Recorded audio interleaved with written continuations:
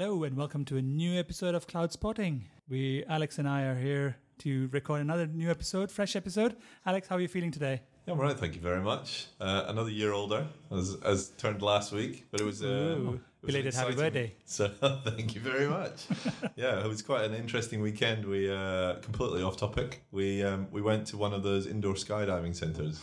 I love those. Awesome, yes. So if you haven't been to one before, we went to the one in. If you don't live in the UK, then this isn't going to help. But we went to the one in Basingstoke, it was amazing. And they do this thing right at the end where they put you on something they call the high fly, and they shoot you like 30, 40 feet up in the air and spin you around and stuff. It was it was quite the experience. Yeah, it's amazing. Did you get the helmet with the? Well, I did have a helmet, yeah, but they had like selfie cams, but they were all outside the thing. Oh, okay. But yeah, it was awesome. Fantastic. Highly recommended. Fantastic. No, it's been a really good experience when we went last time. Mm-hmm. It's really good. So what have you been up to recently then? Nothing major. I've been well. I've not been sick. I know. It's been amazing. Hay fever has finally left me alone. Right. So you only have it during the winter now? Wow, yeah. It seems like it. I need to sort that out next year. But no, it was good. We had a good week, busy week. Lots of work, lots of customers. AWS Summit was pretty interesting. Yes. We did do that. Google Next has some good information. We're not going to say anything now, but we'll talk about it. No spoilers. No spoilers. Unlike Game of Thrones, which the final episode is next week. But we're not going to talk about that, are we? We're not going to talk about that. Or the $3 billion that was claimed in lost productivity in the US based on people talking about the final episode of Game of Thrones. Don't talk about it. I have to catch up on it yet. So what happened was... I'm so heartbroken, don't just say.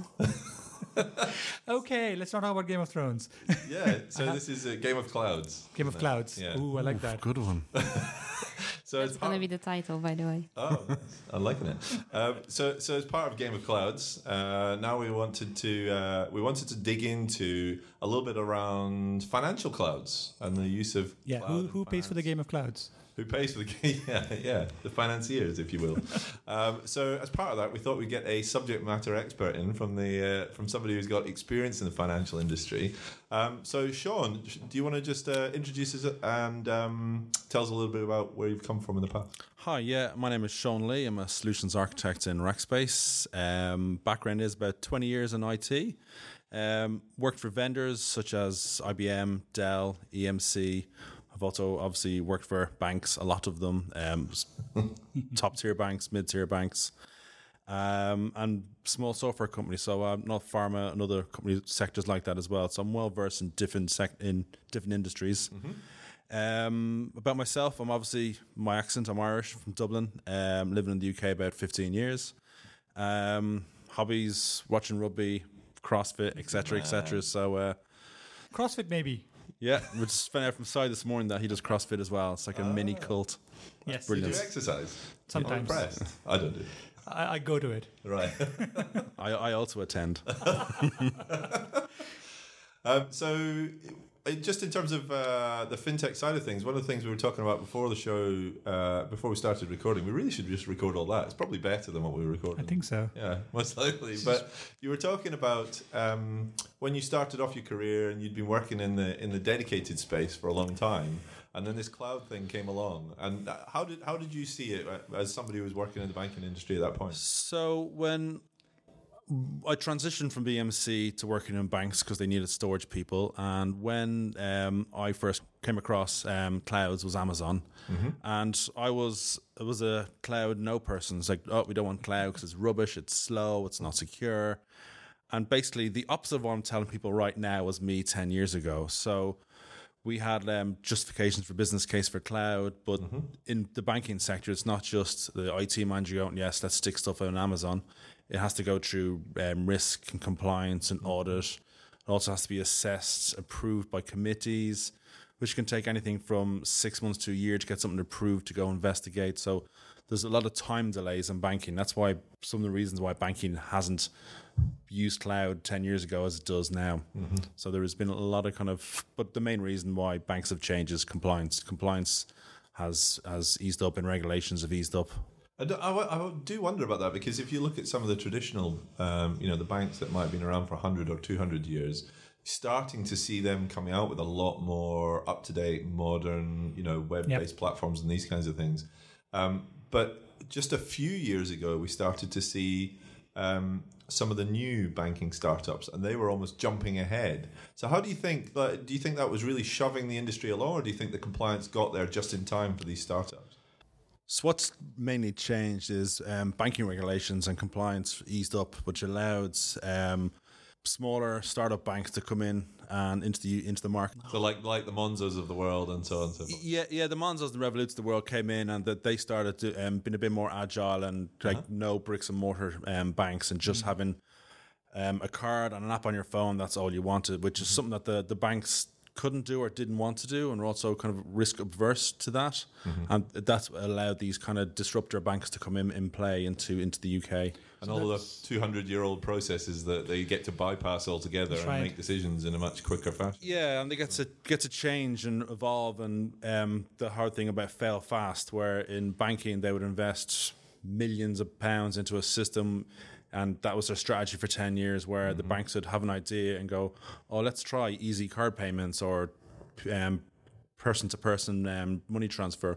Oh, that doesn't work. No one took it up. We just take it away. And these banks basically couldn't adapt to that. Or if they had a package like a credit card, it was the roadmap was already predefined legally and terms and conditions and stuff like that, which they wouldn't change. So if it takes you 2 to 3 years to deploy a product, that's not a fail fast. After you've put that much investment in it, whether it's successful or not, you're going to keep driving on. Yeah. So failed. Yeah, fail forward. Somebody said this morning about fail flat on your face. Yeah. But also there's kind of like the prestige and brand reputation as well for banks to do. So if you had come back credit cards again, if you had a large bank with a credit card which fell over or was unsecure, it's not acceptable. The bank could be wiped out. Yeah. But in these small ones, they can just shut the app down, spin it back up as a new app or whatever, and then work on that way. It's a bit more complicated than that if you bring in banking license and stuff like that, but that's the way they roll. So what I'm hearing a lot here is tech enabled it. Yeah. It was all the tech revolution. Yeah. And that's, I guess, coming back to the topic. So we talked about banks, we talked about tech. There's this phrase that's been thrown around saying fintech.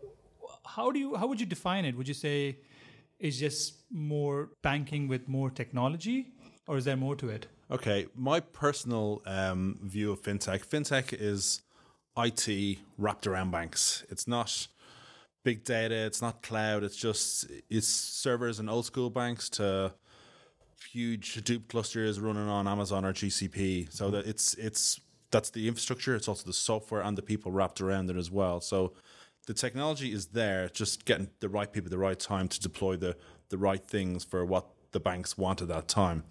And in my experience of kind of large enterprise banks and also medium banks as well, when the business say they have an idea, that request goes to IT. And then IT somehow have to shoehorn that into their environment, which is normally on-prem or in one of their many, many data centers that they have. Find a place for it without going over budget, because with banks, cost is everything.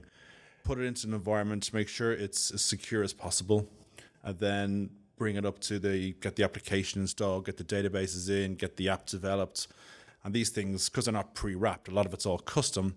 It takes a while to develop, then it has to be approved, and then audit and risk have to come in, and all these things kind of snowball on, and then you're a year down the line and you're in phase 1 of a 5-phase project, and then the business is like, all right, forget that idea, we've moved on to this. So that's kind of the way that they're going. So that would affect how banking solutions matter, because I mean, if you think about it, we worked with banks, we worked with traditional banks, we've done solutions. And in the old days, it used to be, hey, here's a whole lot of servers that'll be wheeled in, security, blah, blah, blah. You would look at it and say, that's really good infrastructure. Why do I need this cloud? If banks can have space that they can put in a lot of servers, they have their own. Some banks have their own data centers. What benefit does a cloud give on top of that? Or is that just a medium to expand? Well, the main benefits, coming back a couple of years ago, were, I can give you an example. We had a IT division, and one of the business, so each bank is broken into different BUs, capital markets, et cetera, et cetera. So one of the business units of the bank, they wanted to do spin up a Hadoop cluster to process transactional data of whatever they did for that particular thing. We want to do it on-prem. We gave them a lead time of getting that spun up in about 8 months to a year. By the time we actually deployed it, engineered it, make sure all the right versions was all compliant, it was secure. And then we had to go to the kind of infrastructure forms to get it approved, make sure everyone knew what we were doing. Then you have blockers for that as well. So I'll go back and forth a bit. So we said 8 months. So that particular IT person went, okay, well, I'll let me just try work with it. So they went, got a credit card out, logged on an Amazon account, and then spun up this Hadoop cluster that afternoon or that day, and then just upload the data to S3, process and send it back, which kind of a shadow IT thing, which is pretty risky in the banking world, but it happened. But when we found out about it, it was too late because we weren't sure if the data was encrypted. Risk got involved. The manager did keep his job, but all these things do happen. So there's a lot of different things kind of change things. But banks want to control what they do, and the big thing is now where I don't know if you've ever worked in a bank, but if you're sitting in a bank at a desktop, everything is locked down. You have to use Internet Explorer. You have to use this version of Excel, which is probably about 5 years old, and everything is controlled and regulated. Nothing moves along. So a new feature in a simple program like Word could take months, years to roll out and stuff like that. So, and also the cost as well. You're not just talking like a couple of office licenses. You're talking normally the thousands or hundreds of thousands kind of seats sitting at these applications as well. So the scale is huge as well. And any mistake is very, very costly. So it's what we've seen, or what we do see day in, day out. You know, you mentioned shadow IT and stuff like that.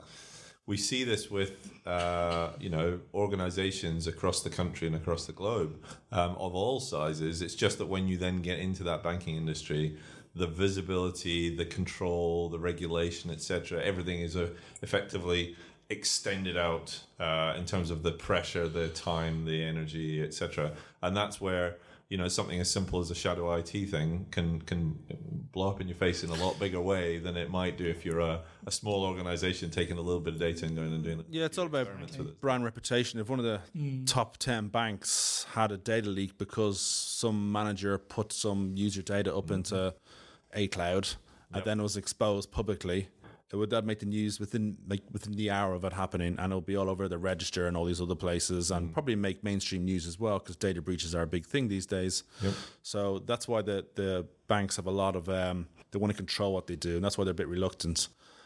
What I saw in a lot of banks is they don't have the skill, so you have silos of support. So when I was a bank, I was a storage guy. You had your VMware guy, you had your network guy, you had your firewall guy. You know, none of us spoke. You had your database guy; they were the enemy. And so, like, we have another database guy. Yeah, just say it. Yeah, always the enemy. Yeah, so everybody either blames storage or networks first, and then starts blaming everyone else. So those kind of because you're so specialized in little silos of support, and you're protecting your empire as well. So it was very, very difficult to get things done. So we were always make sure that we had no issues with our systems, and also protecting it as well. And because change means more work, and if you had downtime, say if storage went out or networks went out, it would cause banking app downtime or banking or loss of revenue. So everything you did, if you made a mistake, you could cost hundreds of thousands of pounds a minute while you recover it. Yep. And so if we take that, let's say that's the context, right? This is the context in which now somebody's coming along and going, so we got this cloud thing, and those silos effectively need to start to melt away, because a lot of the work that you do in a cloud platform, you have to understand networking and storage and compute and PaaS and applications and so on and so forth. How did that mindset start to shift within those bigger organizations? Because I think the startups probably relatively easy, because many of them start in a kind of cloud native mindset. Yeah, But completely. in the traditional banking world, how do you go from this very, very political siloed environment to this modern world?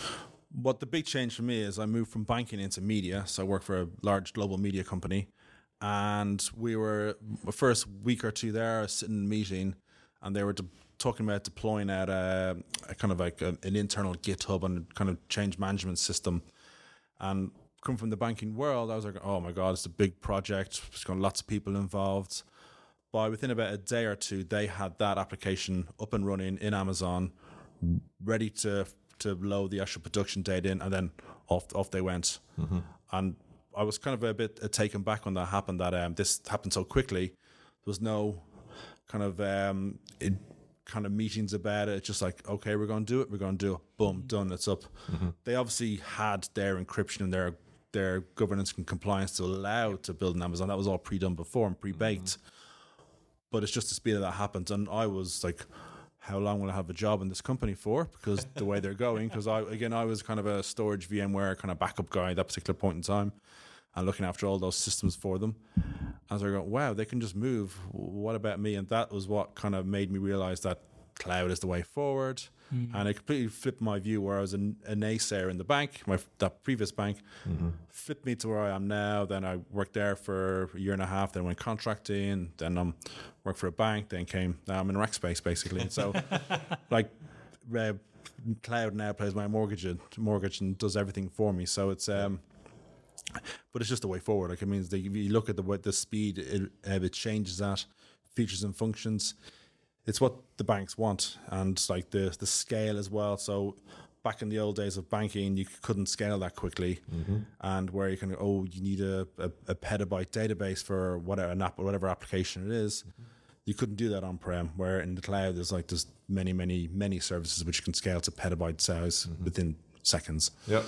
Sean, those are very good points you mentioned there about your experience with media and what banks should do to adapt to the cloud. And I've been thinking in the back of that, there must be a regulations and a compliance question in there, because obviously media, my assumption is it's not that highly regulated. It is. You'd be surprised. You could correct. Yeah, absolutely. You could Have you correct seen that. the tabloids? So, in your experience and from your knowledge that you've gathered working for banks, what do you think is happening from a compliance and regulations point of view?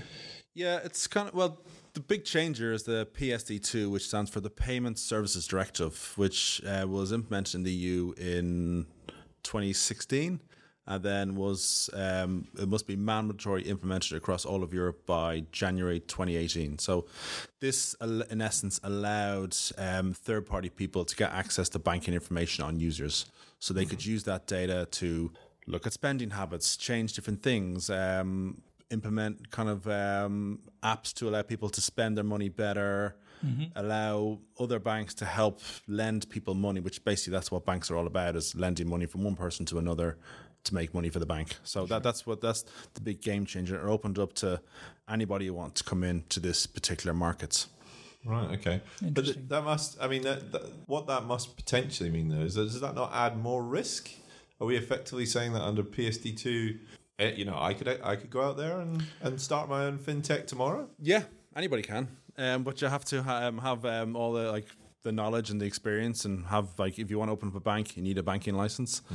But yeah, you can, once the user signs into it, you expose your data from your bank to them, and then if you have many different bank accounts, you could give all their information to this one particular app or company, and then they could give you financial advice based on that, or kind of allow you to go, well, Bank A isn't doing that well for you because it gives you only 5% interest. We wish.